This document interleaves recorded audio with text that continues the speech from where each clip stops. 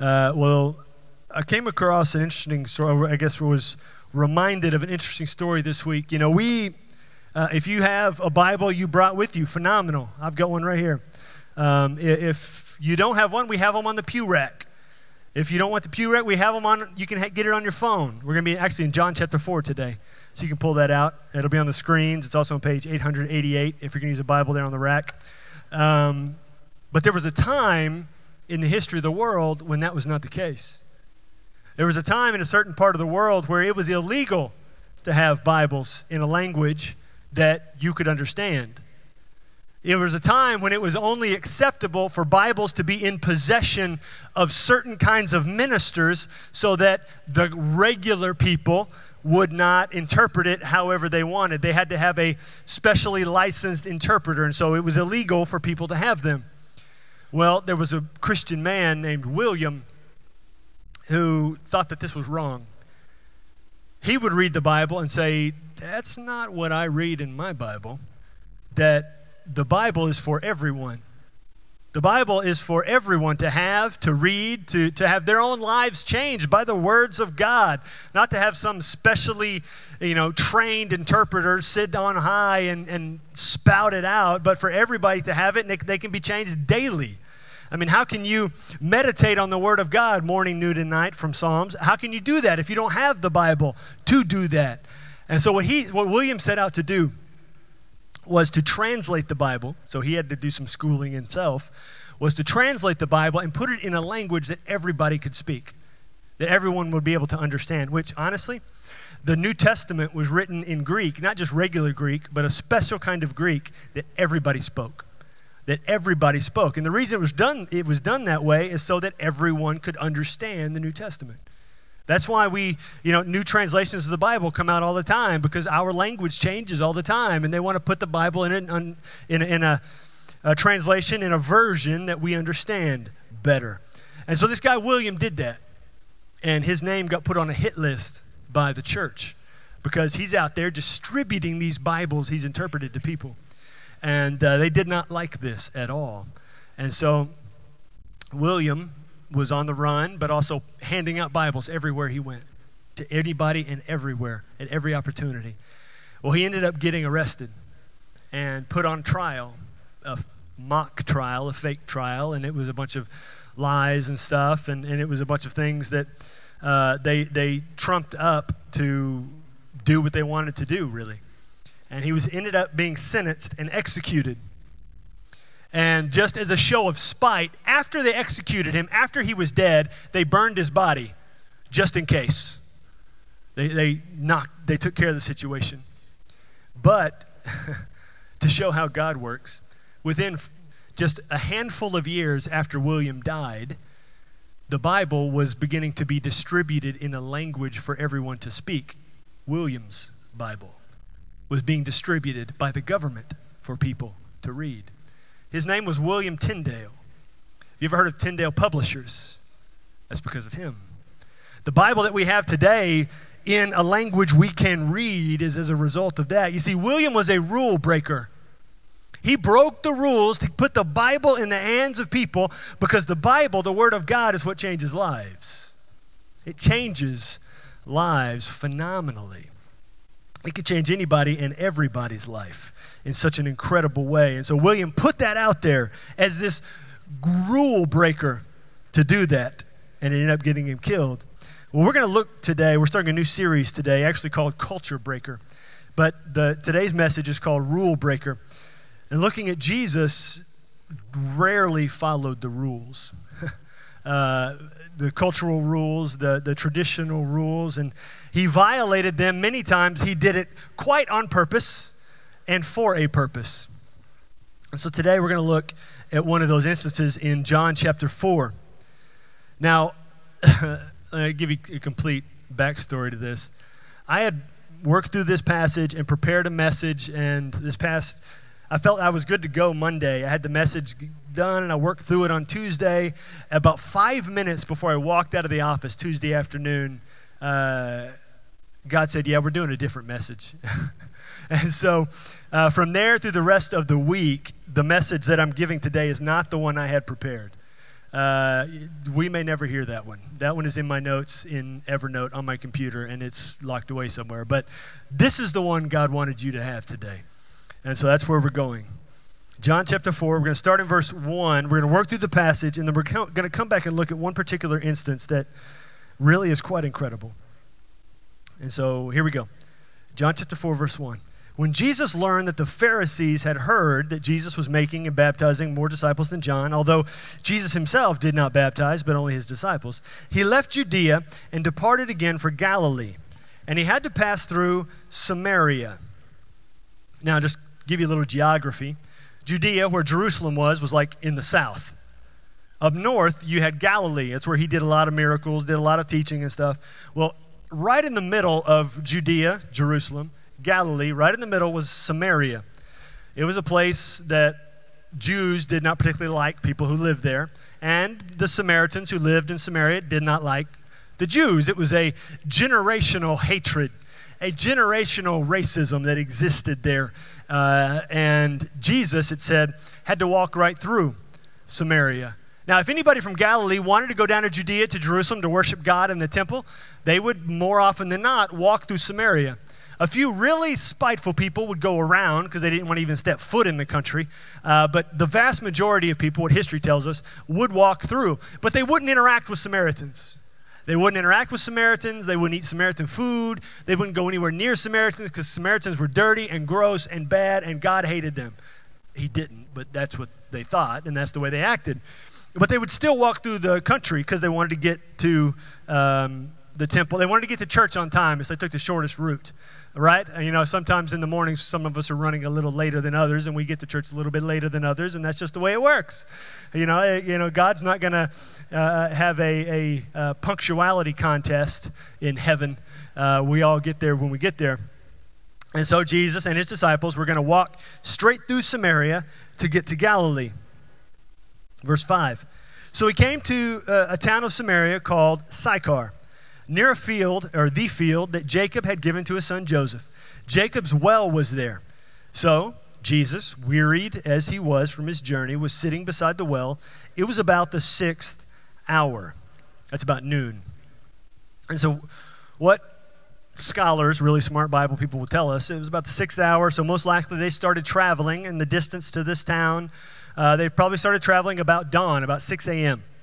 And they've been traveling for 6 hours. It's noon. So I get tired driving for 6 hours. And here they are walking for 6 hours. So naturally, Jesus is tired. And so they get to this town. Jacob's well is there. So Jesus sits down at Jacob's well, and he just sits there. And now, but he's not alone for long. Verse 7. A woman from Samaria came to draw water, and Jesus said to her, "Give me a drink."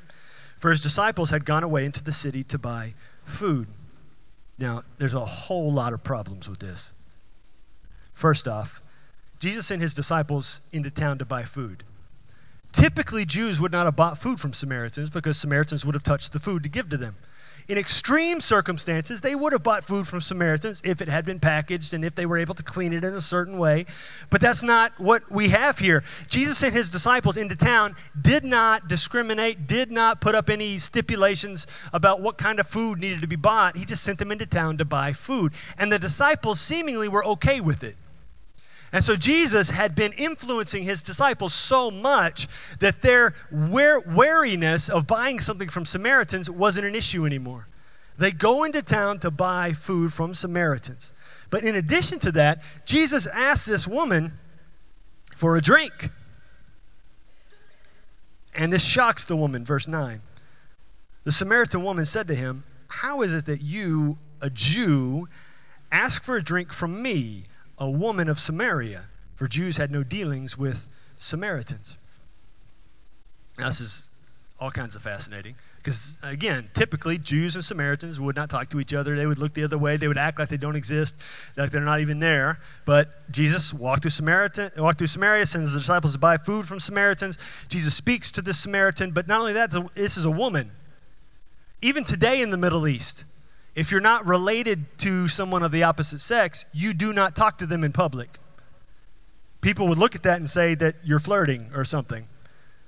That just because you're having a conversation that there must be something going on there. And so the opposite of sex, if you weren't related, just did not commune in public ever, and they still don't.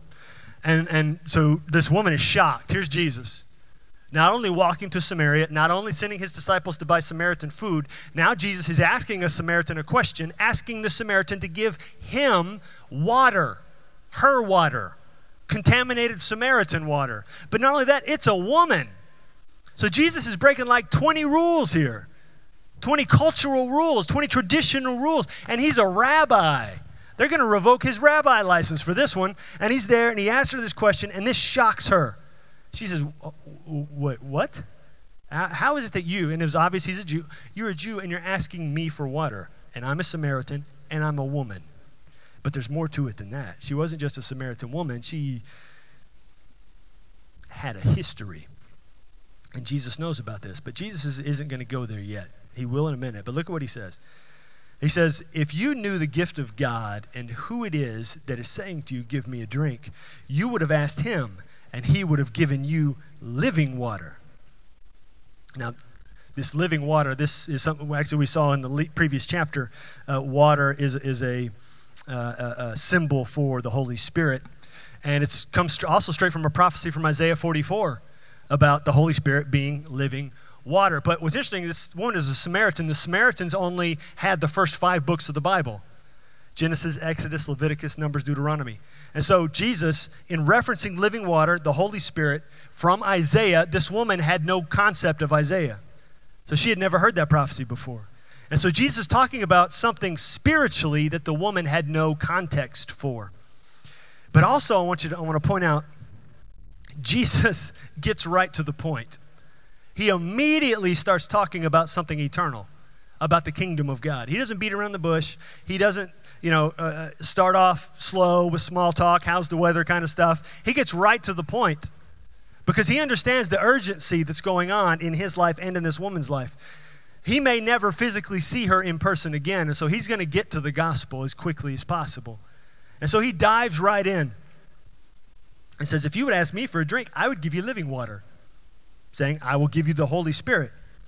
But the woman doesn't pick up on that. Verse 11. She says to him, sir, you have nothing to draw water with, and the well is deep.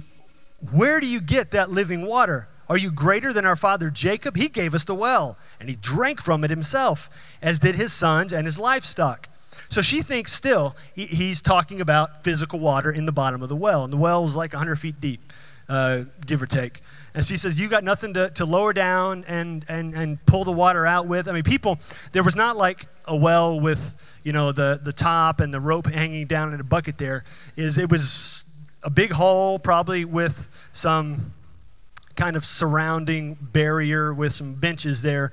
But people would carry their own rope and their own little satchel to draw the water out, because if you left it there, somebody might steal it. And so they would carry it around themselves. And so Jesus did not have one. The woman would have come out there and had her own. And she says, you got nothing to draw water with, and you want to give me water? What kind of living water are you talking about? You better than Jacob, who dug the well? He dug the well himself, and it's Jacob, whose name was changed to Israel, that you get your name as an Israelite here, and you're asking me to get water from you? What kind of water are you talking about? And so look what Jesus' response was. Everyone who drinks this water, pointing to the well, will be thirsty again. But whoever drinks of the water that I give him will never be thirsty again. The water that I will give him will become in him a spring of water welling up to eternal life. And so us with 21st century eyeballs can look at this and say, obviously Jesus is not talking about physical water. He's talking about something else. He's talking about salvation here.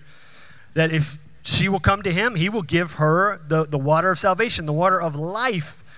But she didn't quite pick up on that. Again, verse 15. The woman said to him, sir, give me this water so I will not be thirsty or have to come here to draw water. Something to point out too, if you're not familiar with this passage, this woman is coming in the middle of the day. It's noon, remember? Typically, even today, when in the Middle East people go to draw water from a well, they do it in the morning or in the evening because it's cool. They wouldn't go out in the middle of the day. And so what history tells us is the women from the town would go and draw water in the morning and in the evening. And this woman's coming in the middle of the day because she doesn't want to see anybody. She doesn't want to interact with anybody. And so she comes in the middle of the day when nobody's there, and obviously nobody's there, it's just Jesus and the woman. It's hot. And so she's there for a reason. She wanted to be there when nobody else was there. And so she's asking us of Jesus, and Jesus is about to change direction in his conversation. Because remember, he's trying to drive home the point of eternal life, of salvation. And this woman's not picking up what he's giving her to pick up. And so he changes direction in the middle of the conversation, and he says something extremely personal. Verse 16, "Go, call your husband and come here." The woman answered him, "I have no husband." And Jesus said to her, "You are right in saying I have no husband, for you have had 5 husbands, and the one you now have is not your husband. What you have said is true." Now, first off, if you were the woman and you had come to the well in the middle of the day so in order to avoid anybody being there, and then there's a guy there, a rabbi, who starts asking you for water, and he's talking about some kind of living water being inside of you and you never getting thirsty again, and then he tells you that about your history. They're probably, most likely, the reason she came in the middle of the day and didn't want to see anybody because she didn't want to have to deal with the rumors and the looks and the comments. Having had 5 husbands, is now living with guy number 6. And now this guy is telling her all of that, the stuff that she didn't want to have to deal with. He's just laying it out there. Notice something that we're going to come back to. There is no condemnation or shame in what Jesus is saying. He's just stating what is. The woman changes the subject. "Sir, I perceive that you are a prophet." And so she thinks he's a prophet, so she asks him a spiritual question, steering away from the husband issue. "Our fathers worshipped on this mountain, but you say in Jerusalem is the place where people ought to worship." And Jesus said to her, "Woman, believe me, the hour is coming when neither on this mountain nor in Jerusalem will you worship the Father. You worship what you do not know. We worship what we know, for salvation is from the Jews." Now remember, the woman only had a limited perspective of God because she only had the first 5 books of the Old Testament. And so Jesus is saying, you worship what you don't know. You don't, Jesus is saying to the woman, you don't have a full picture of God. Saying the Jews, we have the whole Old Testament. We have a full picture of God. And salvation comes from the Jews, not because the Jews are more holy than anybody else. Salvation comes from the Jews because Jesus comes from the Jews. Jesus is the salvation. And so he says salvation comes from the Jews. It's him. And he's building to reveal that to her. Verse 23, "But the hour is coming and is now here when the true worshipers will worship the Father in spirit and truth. For the Father is seeking such people to worship him. God is spirit, and those who worship him must worship in spirit and truth." Now, Jesus, in this conversation, is building the whole discussion to get to one point, and he's about to say it. He's angling towards this moment to get the woman to ask this. Verse 25, the woman said to him, "I know that the Messiah is coming, he who is called the Christ. When he comes, he will tell us all these things." And so she's thinking back to all the things she's heard in Samaritan Sunday school about the Messiah coming, the Son of God coming, what that's going to look like, what that's going to be like. And it's all the stuff Jesus just mentioned. She says, "I know the Messiah is going to come, Son of God is going to come. He's going to explain everything you just said because I don't know anything you're saying. He's going to come and he's going to describe it to us." And that's when Jesus drops the bomb. Verse 26, Jesus said to her, "I who speak to you am he." This is the most overt moment when Jesus says to this woman, who is not even a Jew, "I am the Son of God. It's me. It's me. I am the one. I am the Son of God. I am he." And in that moment, the disciples come back. Which makes me think, have you ever been in a very serious discussion and then maybe one of your kids comes in and asks a random question? Like, why is dirt black? Or, I remember, this has nothing to do with it. Katie and I, years ago, were in, it was an afternoon, it was like a Saturday. We were in the bedroom, we were watching the TV, trying to get some rest. Kids were in the backyard playing. One of them bangs on our window, and they're yelling something, and we can't hear what they're yelling.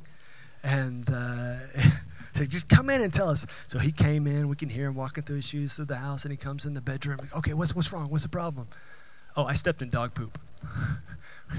Well, that just completely changed the rest of my afternoon. Thank you for walking through the house.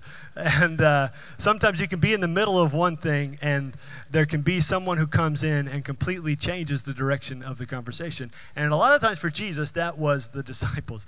And so Jesus is having this great moment. He just revealed, I am the Messiah. And the disciples show up. And look at what happens. They marveled that he was talking with a woman. But no one said, well, what do you seek? Or why are you talking with her? So even though they were okay buying Samaritan food, they still had a long way to go. They were still, a little put off by the fact Jesus was talking to a woman, but they still were not about to interrupt Jesus and say, why in the world are you talking to her? Why? Notice one of those questions, why are you talking, is directed at Jesus. They thought it. John, who wrote this, is one of those disciples who were thinking, well, what is he doing talking to this woman? It's a Samaritan, and it's a woman. He's talking to her right out here in public. Everybody can see, everybody and their dog can see what's going on here, and you're talking to this woman, Jesus. They had just come from town. Maybe quite possibly somebody in town had seen their rabbi, their master, their teacher talking to this woman, and maybe at the market had commented about the kind of woman this was. Do you know who that woman is Jesus talking to? Like, you know her past? And so the disciples come back and they're thinking in their heads, why here, Jesus? What? All you have to do is just sit there and not talk to this person. But they don't say it, they think it. Sometimes our thoughts betray the direction of our hearts. And so the disciples come back, and whether they said it or not, undoubtedly there was a facial expression, because immediately after this, verse 28, the woman left. She left her water jar, she went into town, and she went to go gather people. Come see a man who has told me all that I ever did. Can this be the Christ? They went out of the town and were coming to him. Her reaction to this interaction with Jesus, to hearing he's the Son of God, is to run into town where she had come from, trying to avoid people. She runs back to grab the people she's trying to avoid. This may be the Messiah. People who know her past. Maybe some of her ex-husbands. Maybe some of her ex-mother-in-laws. Maybe some of them are there in town. She goes, you've got to come. This could be the one. And while she's gone, Jesus has a conversation with his disciples. They say to him, verse 31, Rabbi, eat. But he said to them, I have food to eat that you do not know about. So the disciples said to one another, has anyone brought him something else to eat? And Jesus said to them, my food is to do the will of him who sent me and to accomplish his work. My food, the word actually there, food, literally means nourishment. The nourishment that I get to sustain me in my life is to obey God. And so telling that woman about the kingdom, that he was the Messiah, he was the salvation plan for the world, that fulfilled him. That was his nourishment. That was the will of God. And so he gives them an illustration. Remember, the woman went into town, she grabbed people, and so the image is Jesus and his disciples are outside of town at the well. He's instructing them. The woman has gone into town, and now she's coming back with a crowd. And Jesus gives this illustration in verse 35. So do not say there are yet 4 months, and then comes the harvest. He says, don't wait, the harvest is already coming. He says, look, I tell you, lift up your eyes, probably pointing to the people, and see that the fields are white for harvest. Already the one who reaps is receiving wages and gathering fruit for eternal life, so that the sower and reaper may rejoice together. For here the saying holds true, one sows and another reaps. I sent you to reap for that which you did not labor. Others have labored, and you have entered into their labor. So here's the imagery. Jesus is pointing to those people coming. There's the harvest. There's the people who are ready to receive eternal life. So don't wait, don't hesitate, don't say in 4 months I'll get it done. Do it now. It's already time. They're here. Don't waste or you're going to miss it. This is the moment. And he says, I'm sending you to do the work that somebody's already been doing. And so if you're a Christian today in 2021 and you go to tell somebody about Jesus, like these candles, what they are representing here on the stage, you go to tell somebody about Jesus, you're already doing something, entering into the work that somebody's already been doing. You telling somebody about Jesus may not be the first time that person's heard about Jesus, but it may be the time that they need to accept Christ. Somebody may have already been warming him up. somebody may have already brought and planted a seed within them. Or to say, Paul says it in 1 Corinthians, that that Paul planted the seed, another teacher, Apollos, came and watered the seed, but God made the seed grow within the person. So whether or not you're the first person to tell somebody about Jesus and somebody comes behind you and tells them about Jesus and they accept Christ with that person, you started the work. The other person entered into the work that you already started. And so if we're in the world right now, we're entering into a work that has already begun. It began with these disciples. They started it. They were the ones sent out first. And so we're entering into the work having already been started. And we're to continue that work because the harvest is now. The harvest is now. There's people all over DeQueen, Sevier County, Southwest Arkansas, Southeastern Oklahoma that need Jesus. That need Jesus all over the place. And we can tell them about Jesus. Scripture tells us, Jesus' own mouth tells us that some of you in this room need Jesus. And you don't know it. You're walking around doing the Christian stuff, but you don't have Jesus. You may have knowledge about Jesus. You may know Son of God, born at Christmas, died at Easter, rose at Easter. You may know it, but you don't have Jesus within you. You don't believe. There's a difference between knowing and believing. And so you need to believe. And so Jesus is trying to get his disciples to see this. And those people that the woman went and got have now arrived. Verse 39. So many Samaritans from that town believed in him because of the woman's testimony. He told me all that I ever did. They believed because of the testimony she told them. If you are a believer in Jesus, you've had an encounter with Jesus. And so you can tell somebody about your encounter with Jesus. You can tell somebody about your testimony about what Jesus has done in you. And so this woman did that to these people, and they have believed because of what she said. And so verse 40, when the Samaritans came to him, they asked him to stay with them, and he stayed there 2 days. And many more believed because of his word. They said to the woman, it's no longer because of what you said that we believe, for we have heard for ourselves, and we know that this is indeed the Savior of the world. Unique phrase, Savior of the world. It's not really used very often in Scripture, Savior of the world, but it's used here. Used by Samaritans because of this woman's testimony and Jesus, his influence in her life. But it all began because of a conversation Jesus had with the woman. If Jesus had not talked with the woman, or if Jesus had, said, well, this woman's just not getting it, I'm giving up and going, I'll let somebody else deal with her. I mean, she's not figuring this out. Or if Jesus had looked at this woman and looked at her past, knowing her past as he was Jesus, many of us may have looked at the woman and said, okay, I'm not going to talk to her out here in public because people are going to think things, and I don't want people to think things. And, people may say perception is reality, and me talking to her, there's a perception there, but in reality, she needs salvation. And Jesus didn't care about perception. What he cared about was the fact that this woman needed help. What he cared about was that this woman needed salvation. And so he spoke to her. He interrupted her day. She would have been going about everything she was doing. Her life would have been going the same place it was the day before if Jesus had not intervened. Her life up to this point, the reason she came in the middle of the day when nobody was there, her life up to this point had been defined by her decisions. Maybe one of never enough. Maybe never being satisfied. Honestly, maybe always being damaged. Maybe she was struggling. And she sought for help in many different avenues, many different ways, many different arms. And so Jesus brings up her past, and the woman changes the subject. But Jesus brings it up again, like I said earlier, not in condemnation. Not trying to shame her because of what was at all. But also trying to get her not to deny what was.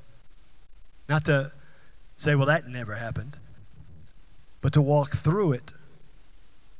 And I don't know your thoughts. I don't know your heart. I know mine as much as I can.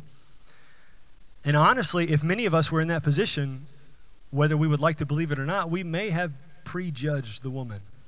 If we had the knowledge Jesus did, and knowing her past and knowing her history, we may have thought things about her. Maybe the way she looked, maybe the way she was dressed, maybe the way she was acting, maybe the way she was walking. And we would have prejudged on that moment. And we would have said, oh, well, She's out here in the middle of the day. She deserves being out here in the middle of the day because of the decisions she made. She deserves that. I mean, her life is headed in the direction it is because of the decisions she's made, and I'm just going to let it go about and run its course and not do anything to help or be, who she needs in the moment. But that's not who Jesus was. Jesus was a man of love because Jesus was God, and God is love, and Jesus was defined by that, and so he intervened on this woman's behalf, even saying something about her past she may not have been proud of. And he spoke here. He spoke here into her situation of salvation. I am the Messiah. I am the Son of God. I am the one who has come to bring salvation. And a revival breaks out in a Samaritan town. Not in a Jewish town, not in Israel, not in Jerusalem, in the Samaritan town. A revival breaks out in such a phenomenal and incredible way. And so I would encourage you not to prejudge somebody else, not to ever say in your mind, well, they're getting what they deserve. Well, if I were in their position, I would not have made that decision. Well, if I were in their position, I would not have done that. That is so dumb. They don't know what they're doing. They're about to run into a brick wall. And don't think that way, because you're not in their position. You're in yours. You don't know that other person's past. You don't know that other person's history. You don't know everything that went on in their life to get them to where they are. You don't know. Even if you're related to them and you feel like you know, you don't. They have different struggles than you do. They have different past than you do. Different temptations than you do. You have your own. And the ramifications of your decisions may not be as public as theirs, but they are just as sinful. Any one of us is no better than somebody else. Even though we try to act like it, and we try to puff ourselves up and make ourselves look good at the detriment of somebody else, we're not better than anybody else. In God's perspective, all of us are sinners in need of this Savior of the world. And so here is Jesus. He is there talking to this woman in middle of nowhere, podunk Samaria, not even in town, outside of town, a woman nobody wants to talk to, that nobody wants to deal with because of her past, and Jesus is talking to her. He sends his disciples away so they won't interrupt the conversation, because this is so important to him. And so when it says he had to go through Samaria, it's not just because he was trying to get to Galilee as quick as possible, because he had an appointment to make with this woman at this well, at this moment. Guys, we're getting up at 6 in the morning. We're going. Why are we getting up so early, Jesus? I've got an appointment at noon. You don't know about it yet. I'm actually going to get rid of you because you're a big distraction. But we're going to get there, and we're going to have this conversation. And so Jesus goes and has this conversation. Imagine, I try to imagine these disciples, right? I mean, you got Peter, who talks all the time.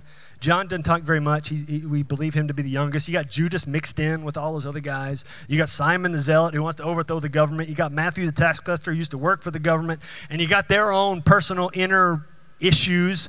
And then they had their own thoughts about why in the world is Jesus talking to a Samaritan woman. And then not only that, but Jesus stays for 2 days, and a revival breaks out in the Samaritan town. What happens when they stay there a day and the revival is exploding?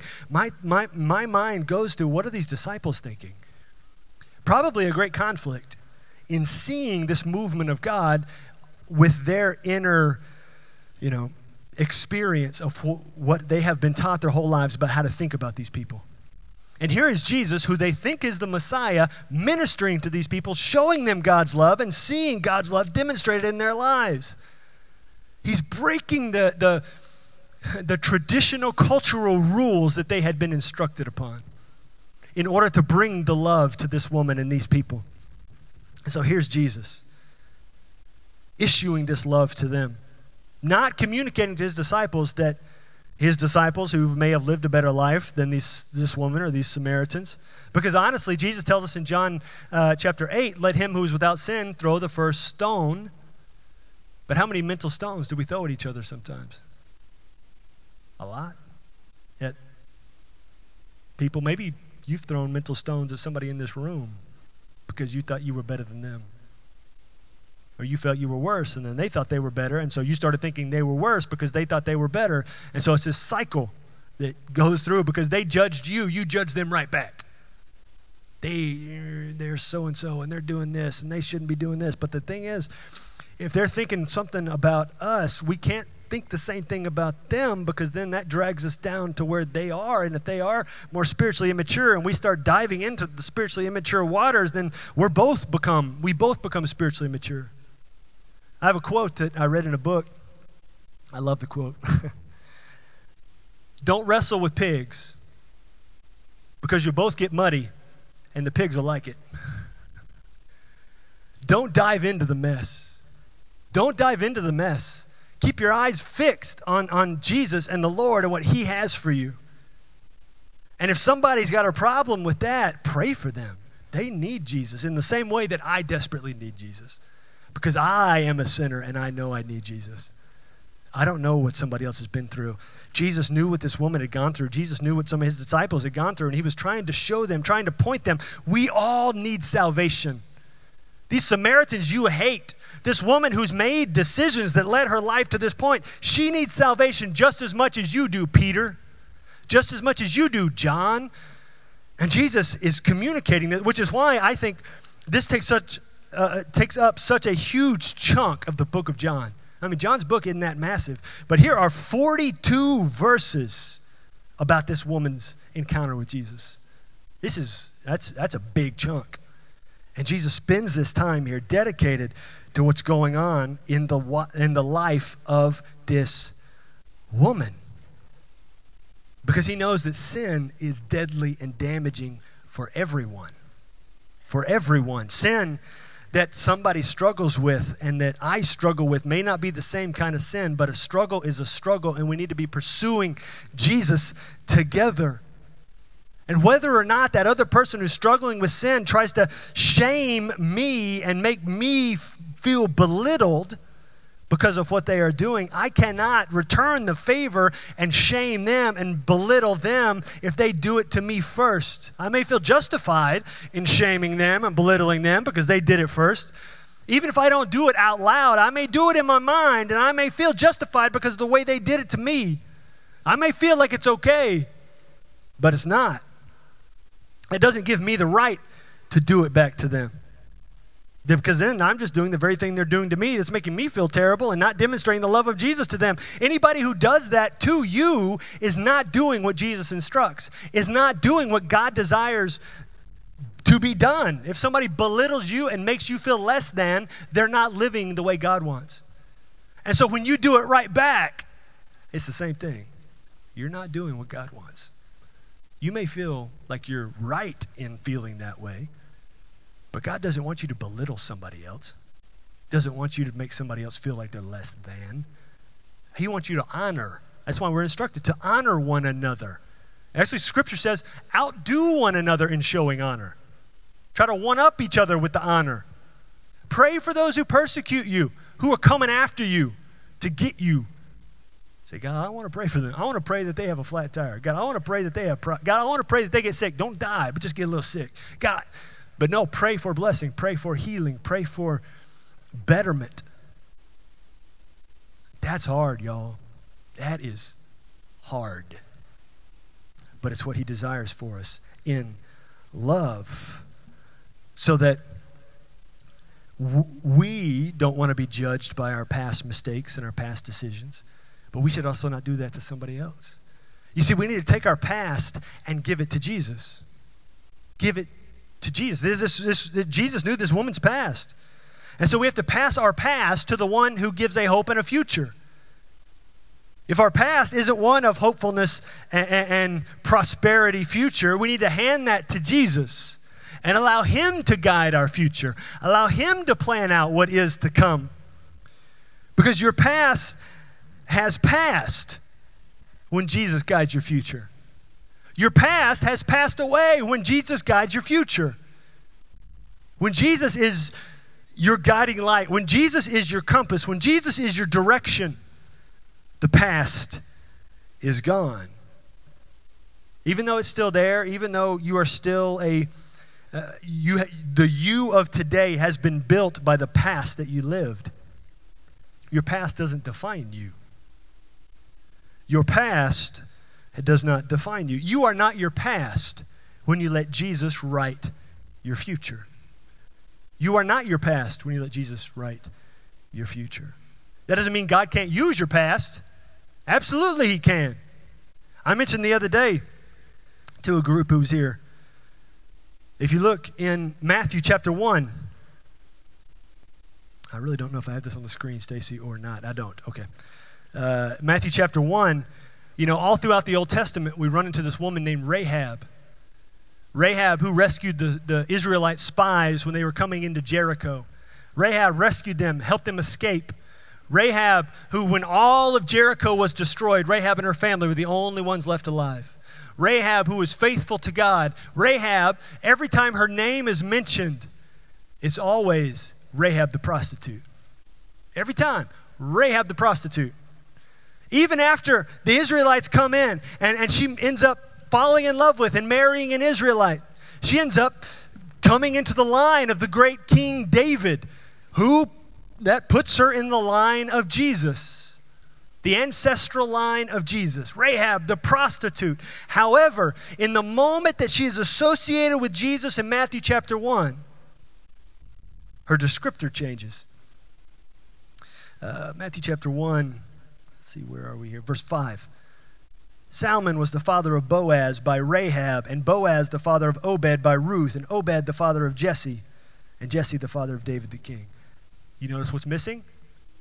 She's not a prostitute anymore. She's not called a prostitute anymore. All throughout the Old Testament, other people see her as that. But now her association with Jesus removes it. It's not there anymore. It doesn't define who she is anymore, because now in this lineage of Jesus, she's associated with the Son of God, not her past. And it changes who she is because of that moment. And in the same way, you are not your past when you allow Jesus to write your future. But you can't change your past. Your past is what it is. Your past is your past. You can't go back in time and change it. You're not Marty McFly. You can't pull it off. You can't change where you've been, but Jesus can change where you're going. You can't change where you've been, but Jesus can change where you're going. You can't take that phrase you said in the heat of discussion. You can't shove it back in your mouth. It's out there now. But you can change what you say next. You can't change that thing you did yesterday, last year, 2 years ago, 3 years ago, 5 years ago, that the enemy keeps bringing up and replaying that scenario in your mind like a movie on repeat. Like reruns on TV. You always catch that show at the same episode. It's always the same one. It's that way sometimes with the enemy. He'll replay that in our mind to shame us, to belittle us, to dishonor us. But not so with Jesus. You can't change what was, but he can change where you're going. Let me give you an illustration of this. I've got a compass here. Anybody know how to read a compass? Say, oh, it points north. You know, little numbers on the side of the compass, directions. I know some of your military guys, you should know how to do a compass. I'm definitely not a military guy, and it's important to know. And so anyway, you can have a compass. He's not there. Let's see if okay, good. You can have a compass, and it's supposed to give you direction, show you where north is so you can know where you're going. But the compass doesn't do any good if it's in my pocket. I'm in possession of the compass. I've got a compass. But it's not guiding my steps. So because it's not guiding my steps, I kind of, even though I'm supposed to go to that door over there, that's where God wants me to go, I'm kind of wandering all over the place. Well, I'm going to go over here. I've got the compass. I've got it. I've got salvation. I've got Jesus. I've got the Holy Spirit. But even though I have it, I may not have it out and using it. But even if I have it out and I've got it open and I've got it ready, even if I've got it out, that doesn't mean I'm looking at it. And so I'll still wander all over the place. I'll go back here, wander up here, go in here, mess with Jose's drums, and I'm all up in there, going over here, come up here by the projector, and do all this, and come over here by the candles that aren't on, and walk all over the place. But even if I walk all over the place, and I've got the compass out, it's showing me I got to go that way. God told me that's where I'm supposed to go. That's my heading.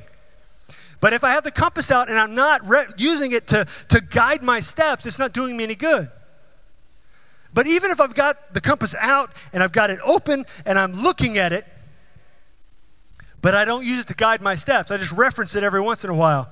Once a day in the morning, I'll look at it once and get, okay, and I'll just walk this way and about to fall off the thing and walk over here and come over here and try to make the feedback come in the monitor and go over here. And now I'm going the opposite direction of where God wanted me to go, even though I've got the compass out and I look at it every once in a while. But if I don't set my steps according to the compass, the Word of God, the Spirit speaking through God's Word, then I'm never going to go where He's going. And the thing is, as Christians, we do that a lot. We may have it, we may have, the influence of the Spirit, we may have our salvation, but we got it packed up in our back pocket. We got possession, we're good. We're going to heaven. But we haven't set our lives by it. We haven't directed our steps by it. And so we end up wandering all over the place. And we come to this position and we say, okay, now first off, how did I get here? And how do I get back to where I'm supposed to go? And we're walking around, not referencing, and then we run into a roadblock, and we say, okay, well, God, I can't go where you want me to go. There's something in the way. I can't get there. God, you put the thing in my way. It's your fault that I can't get where you want me to go. But if we take out the compass, if we take out the guide, if we take out the Word and the Spirit and allow it to guide our steps, oh, okay, so He wants me to go that way, but if that, that's, God wants me to head there, but I've got to go around, and so I've got to go this way a little here. What is that? 60 degrees. Now I got to turn this way a little bit. Get over this way. Okay. I got to go this way. It's 48 degrees, and keep walking where God wants me to go. I'm going to get where He wants me to go if I've got the compass out and I'm allowing it to guide my steps. I can't have it packed away. I can't have it open and never look at it. I can't just look at it and not set my heading based upon the compass. I've got to allow it to direct my steps, allow it to guide me where He wants me to go. But in doing that, I may have wandered all over the place and made all kinds of mistakes in my journey to get where God wants me to go.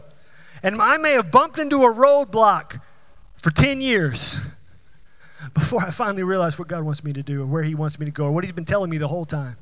Or He told me that direction, that heading He set me on.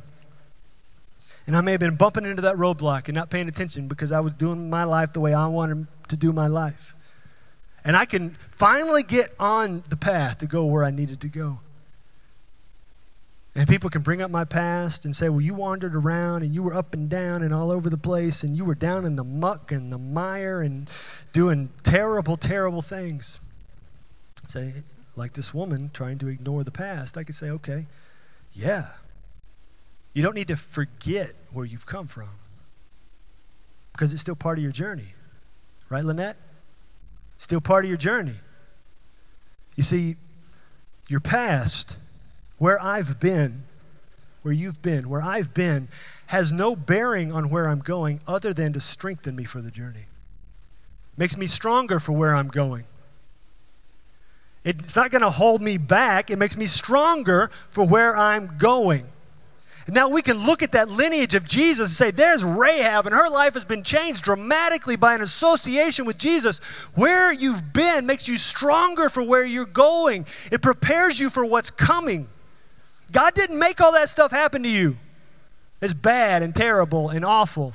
A lot of that we did to ourselves. Some of it comes because we live in a fallen world, and bad stuff happens in a fallen world where sin exists. But God is still there to bring us a hope and a future. God is still there to guide us where we need to go. God is still there every single time. Every single time. And He will work all those pieces together. When I was bumping into the roadblock, when I was walking down the steps, when I was walking in the opposite direction, God will take all those pieces from all those different parts of my life, and He will piece them together for His glory and His purpose. That's Romans 8. Romans 8:28. I almost said Romans 18. 8:18. It's Romans 8:28. We know that for all things God works together for good for those who love him and are called according to his purpose. That's his followers. That's his believers. God takes all those parts of your life. He says all things he works together for good. All things, every one of them. Even that thing you said you shouldn't have said, it makes you stronger for the next time. God didn't make it happen, but he can pull it together because he's God, and he can put the puzzle pieces together that don't seem to fit and turn it into a masterpiece of a life. He can take it all and make it incredible. He can take it all and make it incredible. What we have to do, though, is set our heading by his word, by his spirit, by what he directs us to do. And we are guided by him into what comes next. Whether it may be difficult, it may be the storm of our lives.